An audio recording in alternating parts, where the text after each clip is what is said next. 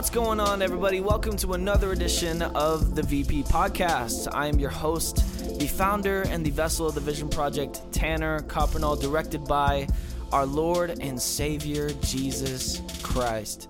Thank you so much for being here. Your presence is your support. And so I just want to thank you for being here, for being present on this podcast. It's another Testimony Tuesday.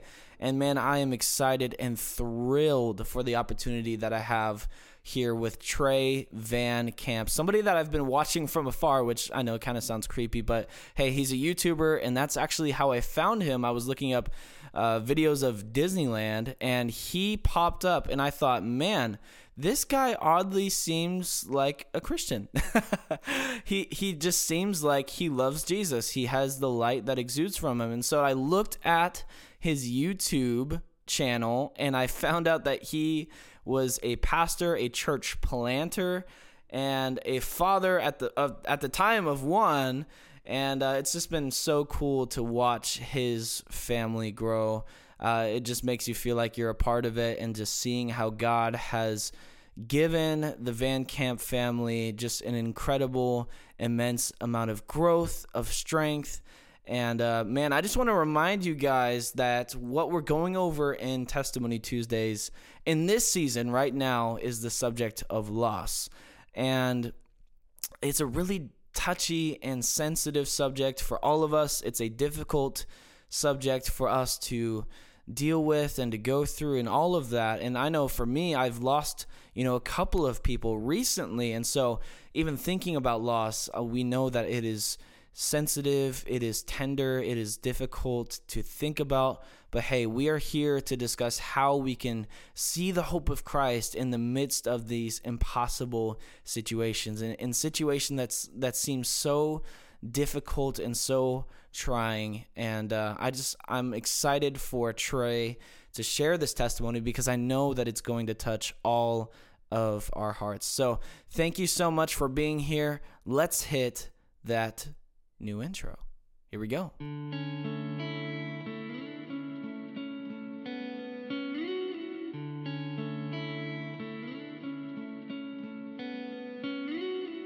Welcome to Testimony Tuesday with the Vision Project.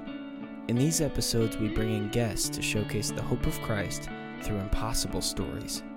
Our hope here at the Vision Project is for you to experience encouragement, hope, and transformation through these incredible testimonies. We hope you enjoy this episode and have a wonderful, wonderful day.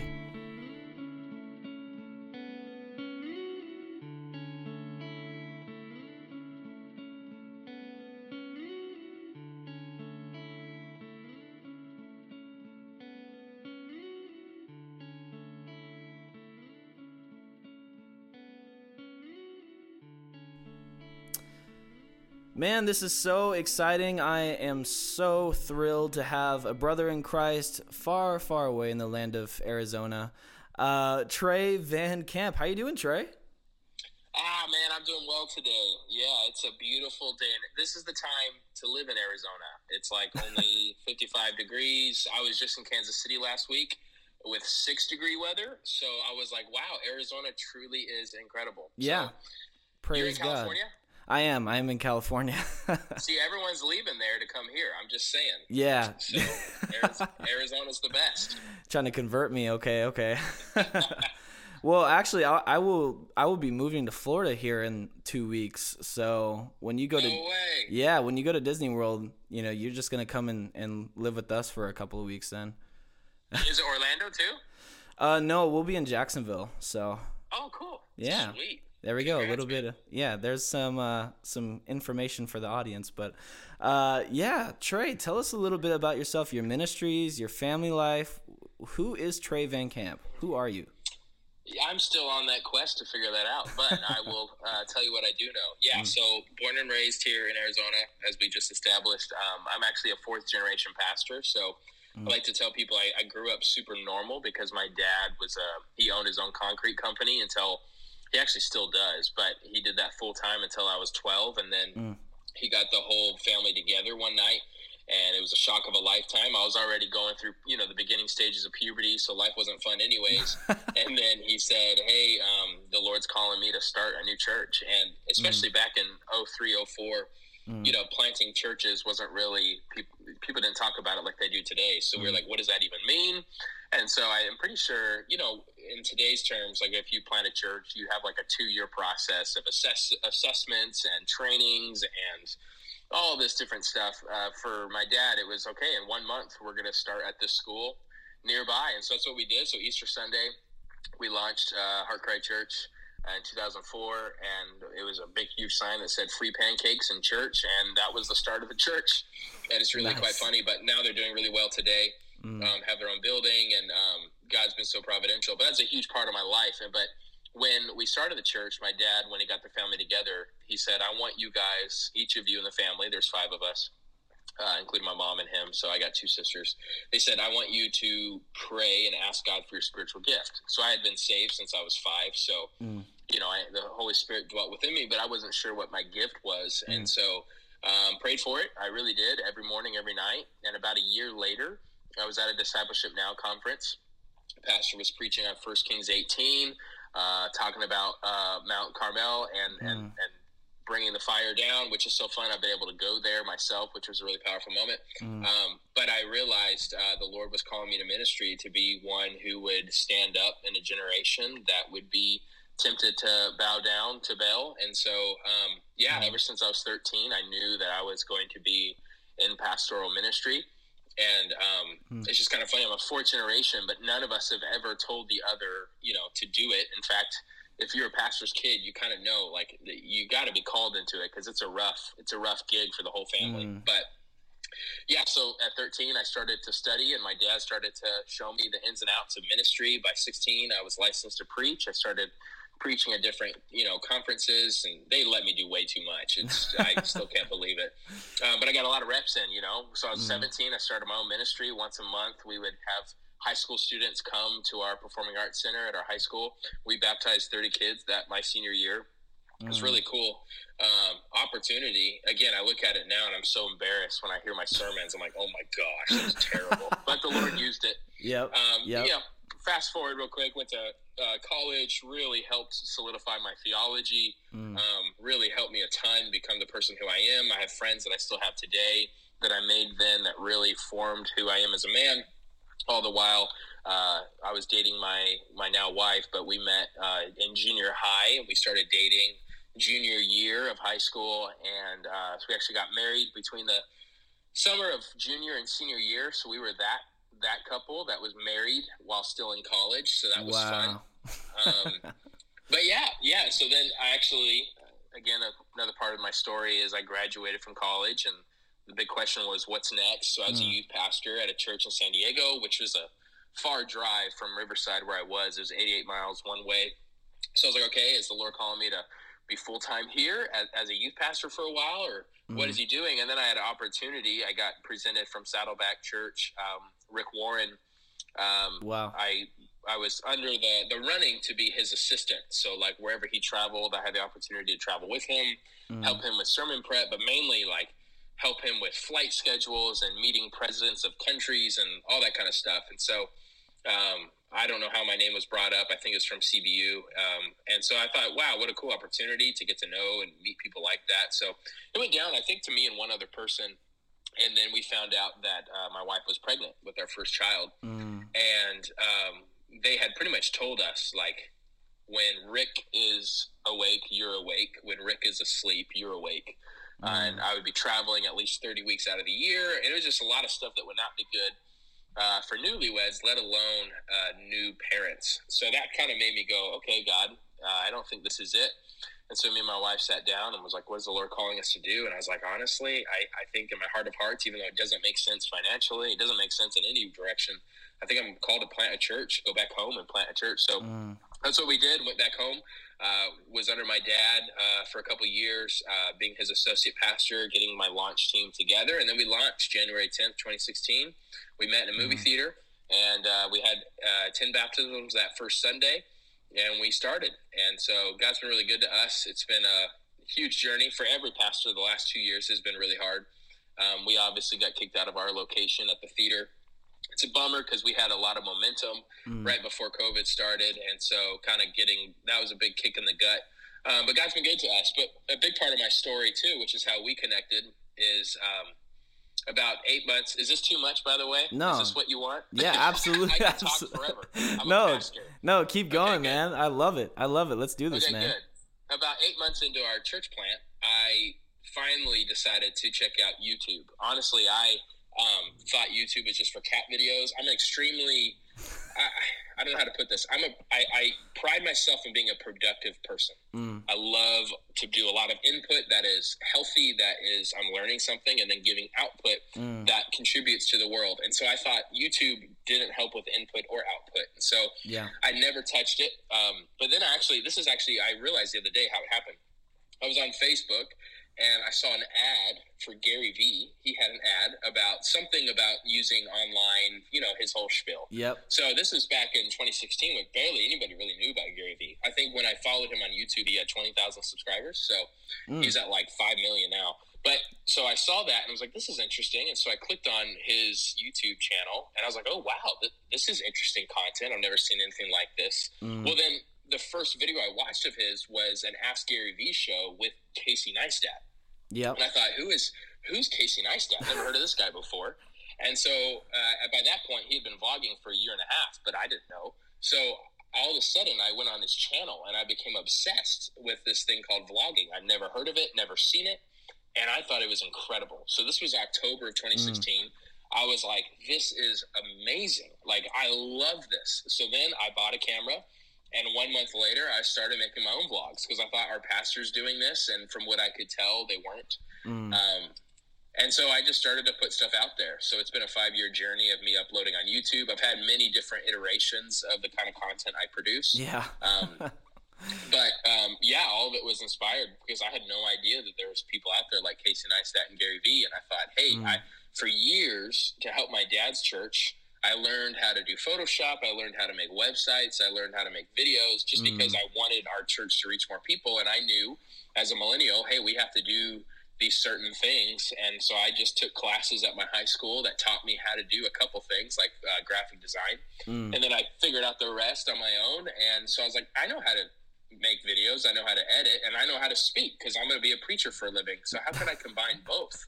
And so I got really excited about that. And so God's been good to me, in that endeavor, been able to, support my family a lot, being a bivocational pastor. I don't, my church, I decided instead of me taking a comfy salary, I'd rather spread the love so we have more of a team so we can grow further faster. And so I pour concrete on the side, but also make YouTube videos on the side. And it's turned out to be a pretty good side income for me. Met some incredible people online and people like you. Get to hang out with guys like you because I decided to press record. So I'm super grateful for that. Yeah, exactly. You just got to hit record, man, and just go. And it's led you to many different places. I mean, you've been on Ruslan with Ruslan, and you've traveled across the country for this. I mean, it's so cool to see. I got to hang out with Casey Neistat. It's so unbelievable. And that's one of the people that you're watching. You're like, huh? Who's this guy? Yeah. Oh, man. It's crazy how the Lord does that. I actually remember that story. It was about a year into me knowing about Casey. We were driving home from Disneyland, a Disneyland trip with my wife, and we had this random conversation of like, who in the world, like if you can meet one person right now, who would it be? And I was like, I've met all of my spiritual heroes. Like I started listing a bunch of the guys. I was like, I've met them. And I've met all of my basketball heroes. You know, like I've met Michael Jordan a few times. He's the GOAT, by the way. I've met LeBron, Kobe, Steve Nash, all those guys. And so I said, this is weird, but I'd love to meet Casey Neistat. And she's like, that's strange. And literally that next week I got an invitation and everything was paid for to go to New York City and hang out with him and 39 of his other best friends. I was like, what in the world? So that was really cool. That's a good vlog. And to my audience, it's definitely worth going and checking out. You know, it's what, 2 years ago now?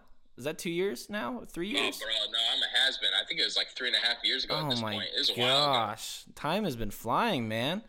I know, especially with COVID. I don't understand time at all anymore. No, it's unreal. Like, it's been cool from afar, and this is like the perspective of your YouTube ministry from, you know, one of your audience members here, and it's been really awesome to see the authentic heart of someone who's passionate for ministry and family. Like, I've watched your family grow from afar. Like, I saw Faith when she was probably like 1. Like, it's just crazy. Like, and then now you have this tribe of yours, and it's amazing, like, to see the amount of growth and the efforts that you're still able to have. How, for you, have you been able to balance, you know, all of this, the YouTube life, the pastor life, the church planting life, the husband life? Like, what does that look like for you, and how do you not get burnt out if you haven't?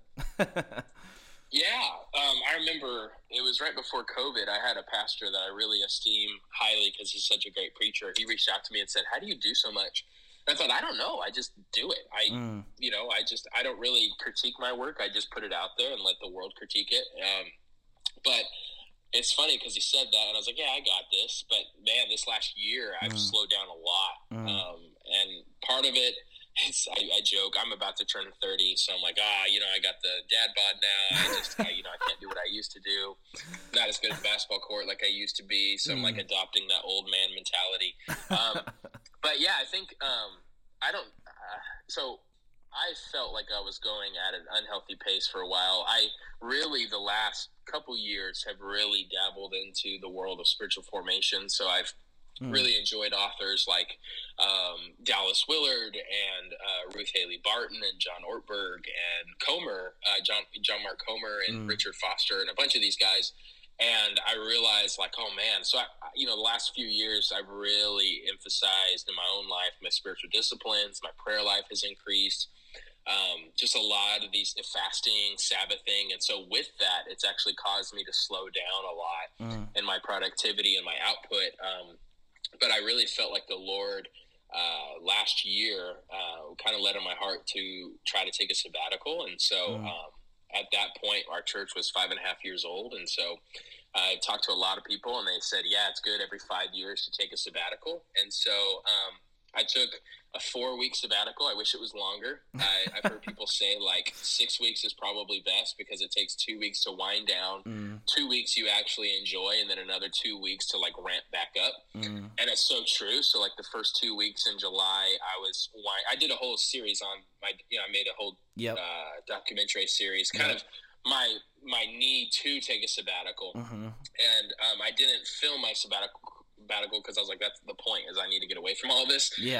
But yeah, so for 2 weeks it just took me a while to wind down, and then for the next 2 weeks, which were the last 2 weeks, I was in a genuine rhythm of rest, and I really enjoyed it. But it was so hard to get back on the horse, and so I really struggled. And so God actually led me across another pastor who had just taken a sabbatical as well, and he encouraged me. He goes, I haven't enjoyed sermon prep for like a month. Like, it's been tough to get back into the rhythm. And so another pastor reminded me, he said, Trey, you've been running a marathon for 6 years now.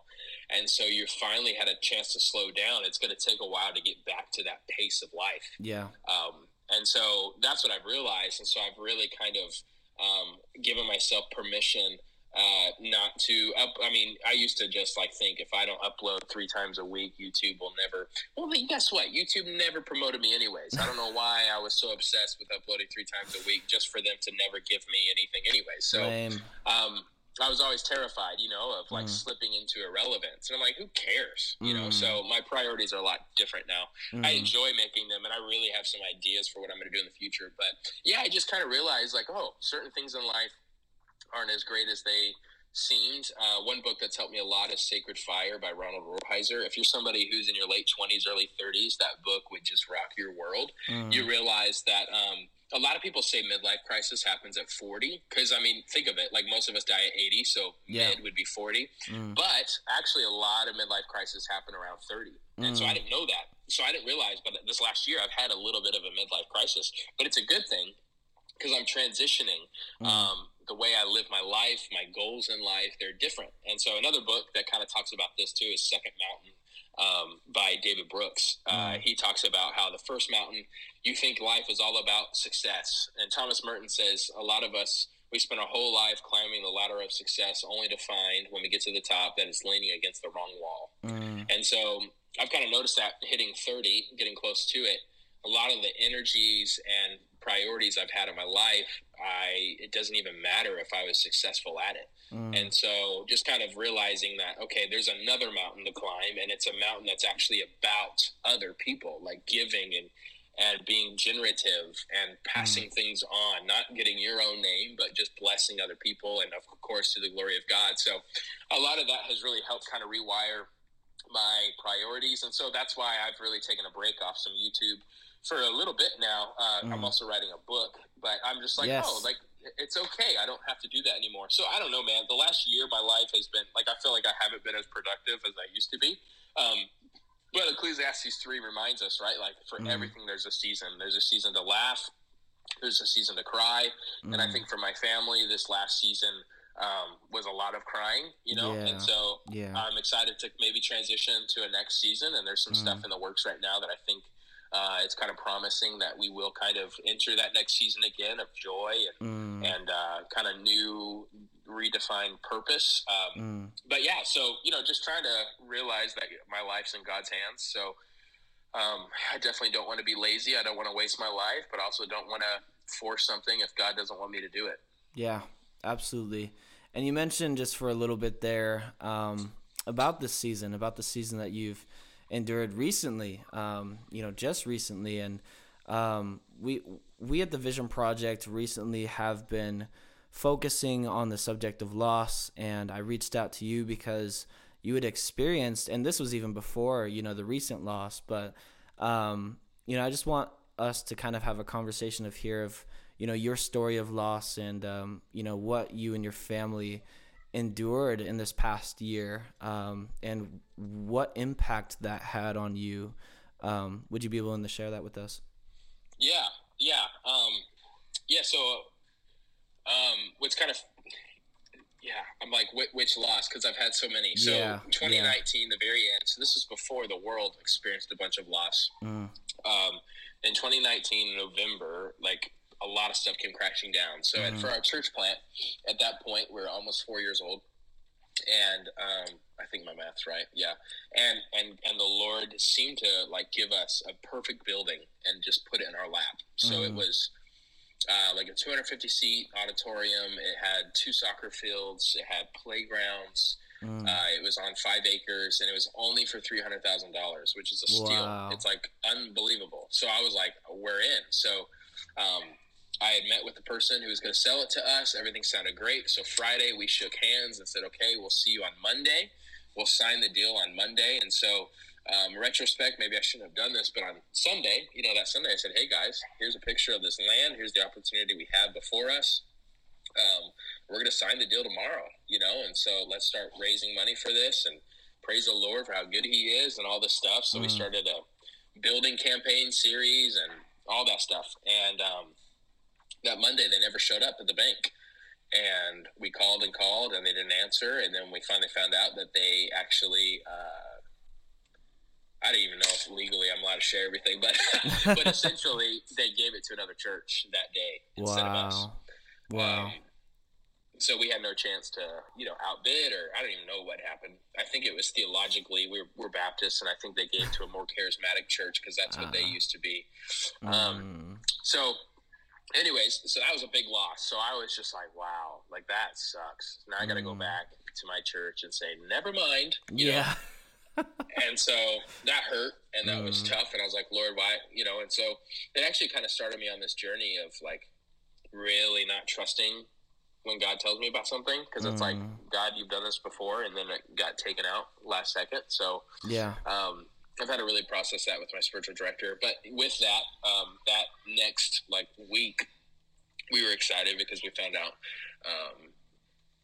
right around that time, we had found out that we were pregnant again. So we were excited. And then I think a week after the church building thing, Jordan has a miscarriage. All of a sudden, things aren't going right, so we go to the doctor and had a miscarriage at 9 weeks. So that was a bummer, and so we were just really sad about that. And so we just had to process all of that together. And so as we're kind of processing it, all of a sudden, boom, the world shuts down, right? So, so figuring all that out, I honestly, for the first few weeks, enjoyed COVID because, like, I'm the cutting edge video pastor, so I was helping a ton of other churches, and I was like, see, guys, I'm built for this, you know, and let me help you get going. And so it was fun, and then it wasn't fun because I was like, okay, I miss everybody, let's go back to reality. Little did we know we're still not in reality, really. But with that, so I have three beautiful girls, and I love them so much. And so we were like, okay, we had a miscarriage, let's try maybe one more time. So my name is William Trey Lamar Van Camp III, which is a mouthful. And so I've always thought it'd be awesome to have a William Liam Lamar Van Camp IV. And so we're like, you know, Lord, that'd be so great just to carry on the name, because my grandpa only had one son. He had like 6 brothers, and all of his brothers had girls. So then it was just up to my dad to carry on the Van Camp name. And you know, he had 3 kids. Only one of them was a boy. So now it's just up to me. And so it's a big family, but it's a lot of girls. So it's a lot of other last names now. And so, we tried again, and, you know, we're quote unquote successful. So we got excited. And so we actually took that blood test that helps you see the gender ahead of time. And so we then actually have this on my channel, but we find out that it's a boy. And so we were so pumped. And, you know, we filmed that moment when we found the email. And so we were so excited. But then the bummer, I mean, there's so many hard parts about the story, but so again, this is our second miscarriage story, but this one's a little different because, like, you know, like, it made it more real when we found out the gender. Like, we believe theologically, like, you know, both of them were always, you know, we lost 2 babies, and we knew, you know, like, but just the second time knowing the gender just made it a little bit harder, and having it the second time, there's just something that it does to you psychologically. You know, it's not like just a one-off. It's like, okay, this is a new reality for us. So anyway. Oh, I lost you, Trey. Are you there? Yeah, there we go. All right, cool. So my wife's birthday is December 22nd. And can you hear me? Yeah, we're good. Okay, good. My wife's birthday is December 22nd, and we go in to get our, you know, the scan and see the baby and hear the heartbeat. And they were like, okay, something's kind of off, but it might just be where the baby's positioned. It's okay. You know, we'll schedule this for another time. So we're just a little bit in a worry because of our history. And then we got so excited for Christmas. That was going to be, Christmas Day was our reveal. So we made these jerseys, you know, that said Van Camp on the back, and we're going to give my parents like these little Air Jordans to show like, hey, we're having a boy. And then that morning she started to have her miscarriage, and so we were just destroyed. And so Christmas Day, we didn't want to bring anybody else down, but you know, we're having to carry this as we're going to all of our different families' houses that, you know, we've lost our boy. So we didn't hand out the jerseys. We didn't do any of that because we're like, there's no way. We think he's gone. So, and then January 1st, 2021, my wife is in the hospital. She lost a ton of blood because of the COVID stuff. There wasn't as many helpers or something. Anyway, she called me, and I'm not allowed down there because of COVID protocols. But she called me in the ER and said, nobody's listening to me. I can't find anybody, and I'm about to pass out. I'm losing so much blood, but nobody cares. It was terrifying. I mean, it was like, she really called me. It was like those phone calls like, I love you, I might not never see you again. So I was freaking out. This is at 1 a.m. So I was trying to find somebody to come to my house to watch my kids so I can go to the hospital. So I finally figured that out. I go to the hospital. I just, like, you know, cause a ruckus. I was not a very good pastor that day. And I was like, you need to check. I don't know where my wife is, but y'all have been ignoring her. She's screaming here on the phone. Nobody's answering her. So she almost died. Like, she lost a ton of blood. They had to give her like 3 bags of blood to help her. And long story short, she survived. But the bummer from all of that, so like, of course, the emotional toll, the physical toll, and by me going down to the hospital, I got COVID from being there. Oh my so gosh. The next 2 weeks, I was down pretty bad with it. We were just like, Lord, like, can we just get a break? Yeah. And so, yeah, it's just been a lot. All the while, though, just fighting to believe in the goodness of God, fighting to find joy. Like, hey, praise the Lord, we have 3 girls that are healthy and are beautiful. And so with that, this is the last part of the story, I suppose. We just kind of got back together, and I was like, I don't want you to go through that suffering again. And so we prayed and processed and thought, should we try to have another one, or are we done? So the last 2 were unsuccessful, especially the last one really put my wife's health in jeopardy.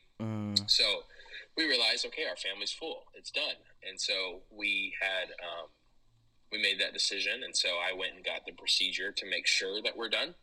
And then with that procedure, you're supposed to be good after 2 days. Well, of course, with our running luck, it took 7 weeks for me to walk normal and to go back to reality again. So I went from COVID to feeling good to getting the surgery. And then for 6 weeks, I was on the couch.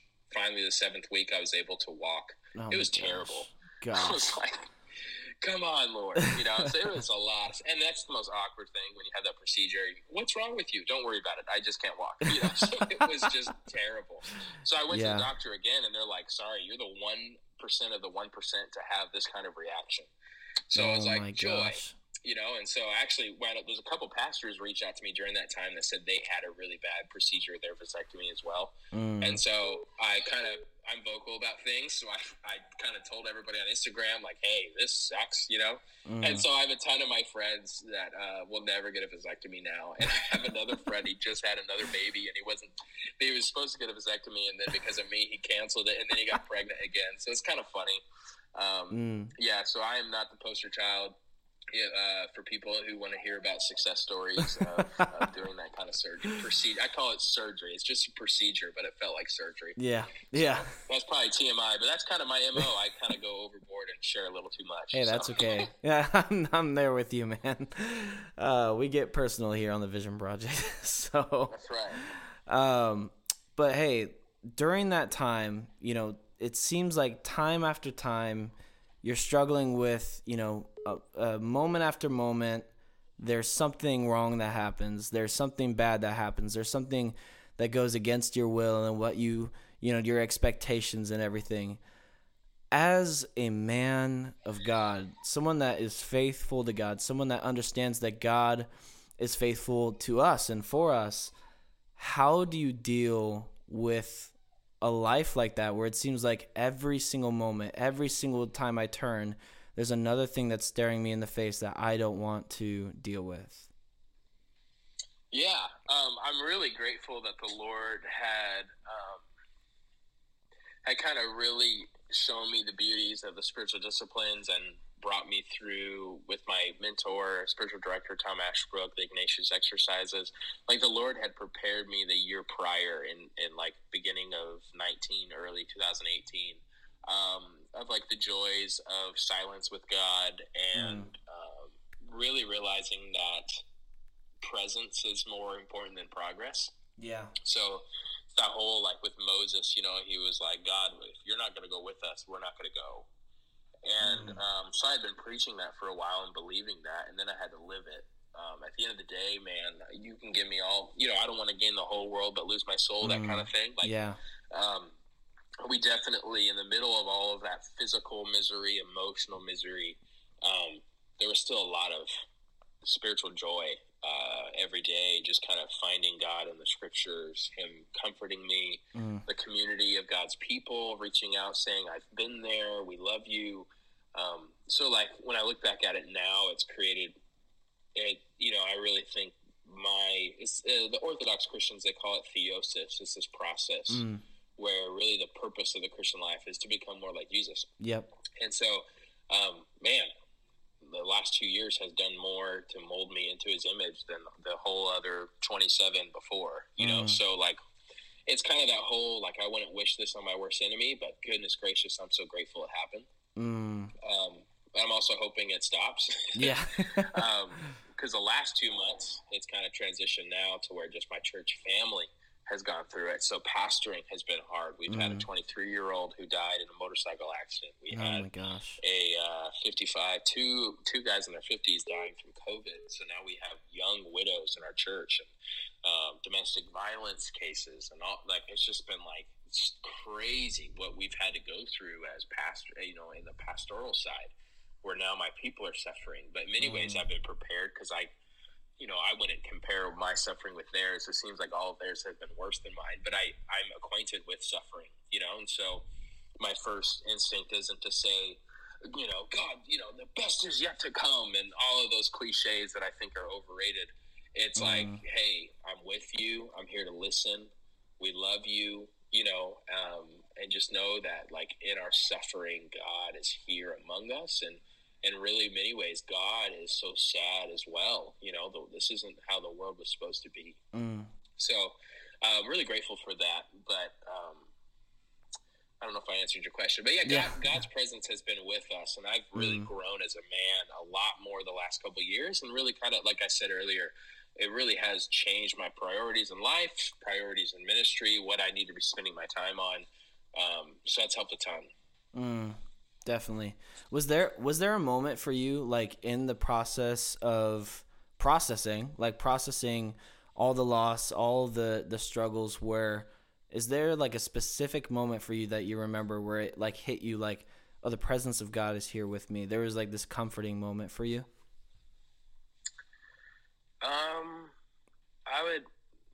I would say that kind of almost happened every day. I don't really have a moment. It was just one drip at a time. It was these principles. I had learned that lesson before all the suffering ever knocked on my door. So I just held on to that truth. Yeah, I didn't have like some magical moment, but I would have a bunch of miniature little moments in the scriptures where I felt seen and heard and loved and cared for.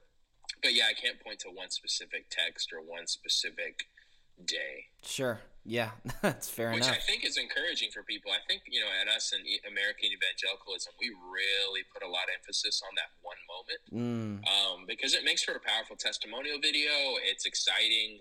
But, like, I actually think most of us, it is just this long obedience in the same direction, to quote Eugene Peterson. So I think I enjoy highlighting those one-time moments, but I also really enjoy those stories because it's more of reality of, just one drip at a time. And all of a sudden you wake up and you look back and you go, wow, I've really grown, or wow, God has really been with me. But it wasn't this really emotional experience. It was just a slow process. It's a process. You got to trust the process going through this season and dealing with the process of grieving and the process of even just being there, as a husband. Like, for you, how did you find yourself comforting your family, like comforting your wife, being there for her? Because I'm sure for her it was a long process of thinking, like, why did this happen to me? This was my body. It was my body that went through it. How, for you as a husband, and this is for all the husbands out there, how did you comfort your wife the best possible way without, being stereotypical, if that makes sense? Yeah, I mean, at the end of the day, like, I'm really grateful that my wife has a really vibrant relationship with Jesus herself. And so I didn't have to preach scripture at her. I didn't have to encourage her to open her Bible. That was already happening. So we have a pretty rigid morning routine where we get up at 5 because the kids aren't awake yet. So for the first 2.5 hours, we actually do this all separately, but we have Bible reading time. We read something from a book, and we have prayer and prayer walks. So, like a lot of that kind of, I took off my pastor hat. I didn't have to pastor her. I was just her husband. So I made sure, I don't know if I did it perfectly. But I was always a sounding board. Like, hey, what are you processing? Do you want to talk about it? Or are you not ready? And there's a lot of times where she's like, I'm not ready. It's like, okay, cool. But then also we did fun stuff, like we made sure to still find sunshine in the middle of the storm. So, we we scheduled Disney World trips. So we went a couple times last year. So that it was really a godsend both of those times. The crazy part is the first time we went, I just felt like we just had to go. And so it was like a Wednesday, and I was like, Jordan, what if we go to Disney World on Monday? And she's like, let's do it. So we looked up flights, and we picked the most ghetto airline ever, but still made it there and all that. And so it was honestly not the best financial decision, but I felt like this is just what we have to do. And so we took off and we did it, and it was a glorious week. It was in August, and so nobody, by the way, Florida in August is the worst ever. We didn't really know that, so we were miserable. But the beautiful thing is nobody was at the parks, and so we just walked onto every ride. It was incredible. But very, very hot. Yeah, yeah. And so we had gotten home, and there was a check in the mail. And the funny thing is the check came into the mail the morning we left. I just don't check the mail, when I'm about to leave to the airport. Yeah. But it was this lady who I'd ministered to a few years back, and she sent us a check, and it was, I kid you not, the exact amount for the whole Disney World trip we just took. Oh my gosh. And she had no idea. We didn't tell anybody. And so I was like, thank you, Lord. This was the right decision. Now we're coming back. It didn't even affect us at all financially. Wow. So we were like, that's incredible. And then the funny one is the second time we went, we got those Biden bucks right when we got home from. That was the first time that Biden was setting up those checks for your kids or whatever. So I was like, well, we're winning. Look at this. When we go to Disney World, we come back with more money. Yeah. Look at that. It's a sign. Yeah. So, just trying to find those fun moments together has been really critical. And then Sabbathing every Saturday, just enjoying our routine breakfast together, and maybe go to the park with the kids or just do something enjoyable. So those little things helped a ton. But shout out to Mickey. Helped us a lot. That is so cool. Yeah, definitely. So, man, I just want to thank you for coming on, sharing, and being just real, authentic, raw, every little detail. And being personal, that's what it's about, man. But, I want to thank you for being here, for sharing this testimony. And for my audience members, I hope that it encouraged you guys. And Trey, any last words, any final, encouragements for people that are struggling with loss themselves? Oh man, that's great. I would say one book.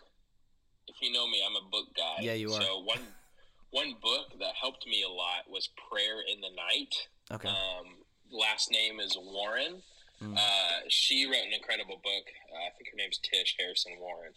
But she wrote a great book on loss, and so that was really helpful for me to process the loss by reading her book. It's actually her experience as a miscarriage as well. Oh, wow. And so that book was really good for me. So, I would encourage people, if you're struggling, a great way to process that grief is she kind of gives a lot of good pointers and doesn't act like everybody's grief is different. That's the other thing. There is no expiration date on grief, and every grief, the worst thing to do is to compare your grief to other people and compare your tragedies to others. We all have our own thing. And so you can't be like, oh, well, mine's worse, because, that don't compare. And just keep running to Jesus. Yeah, absolutely. Keep running to Jesus. I love it, man. Jesus is better. Yes, I was gonna say, you gotta say your slogan, man. Jesus is better. Well, slogans are broken, so. That's right. That's right. Will we be able to see that coming out soon? Is that something that we can look forward to and plug real quick? My book? Yeah. Yeah, so it's no longer Slogans Are Broken. I'm writing a new book. So I had to write that book in order to write the real book. Oh, that's right. I'm keeping the title under wraps because I learned my lesson that I shared too much too soon. But yeah, I would love if your people can connect with me on Instagram and YouTube, just Trey Vankia. It's coming soon, man. In fact, I think I'm going to make a video. This is first.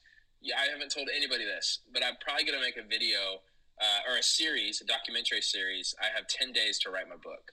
So I think I'm going to do a video every day of me saying, okay, I got to finish this stupid book. So, and see if I can finish it in 10 days. We'll see. Nice. look forward to that, people. Look Trey up right now, Trey Van Camp. You can look him up on Instagram. You can see him on YouTube. He's out there, man. Check him out. Plug all the way, man. Yes, go check him out. Check out his YouTube channel content. It's awesome. It's real. It's authentic, and I really appreciate your content, man. Thank you so much. Thank you. All right, Trey. See you later. Grace and peace.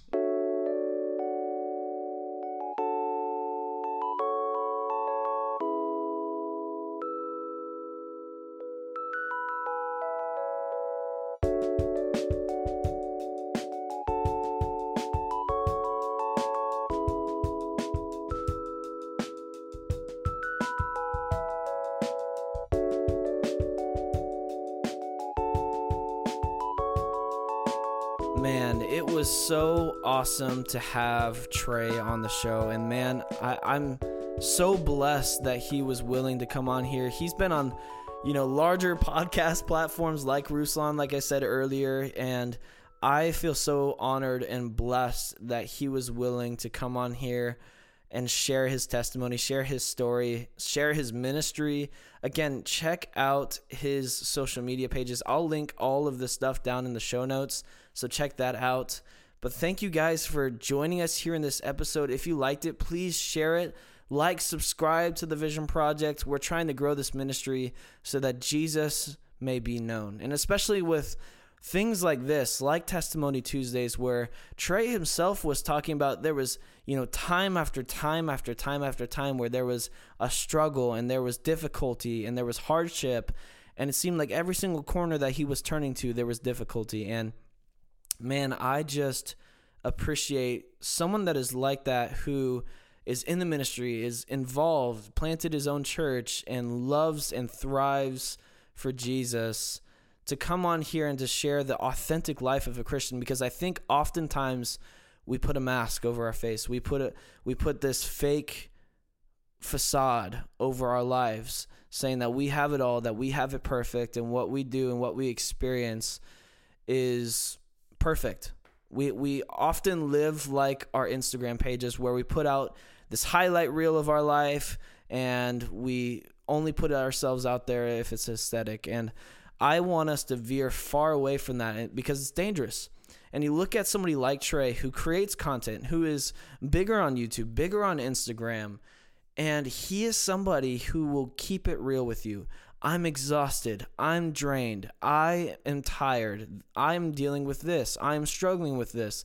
This is the authentic Christian life. When we are trying to create for the Creator, when we are trying to do these things for Jesus, are we putting a fake facade over ourselves, or are we living an authentic life? We don't need to see people's highlight reels. We don't need to see people's successes. We need to often grow with one another, experiencing the struggles of this life with one another, so that we may sharpen one another.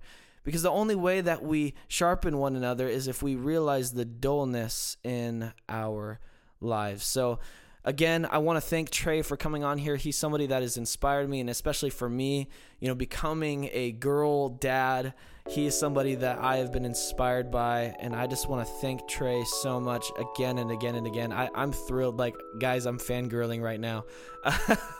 Trey is somebody that I have been wanting to meet for a long time and see in person and everything, but the fact that we've, had this brotherhood over YouTube and over, content creation and everything has been so incredible. So thank you, Trey, for being here, for being present. Thank you guys for joining us here. And again, please go ahead, like, subscribe, support the Vision Project so we can make more content like this.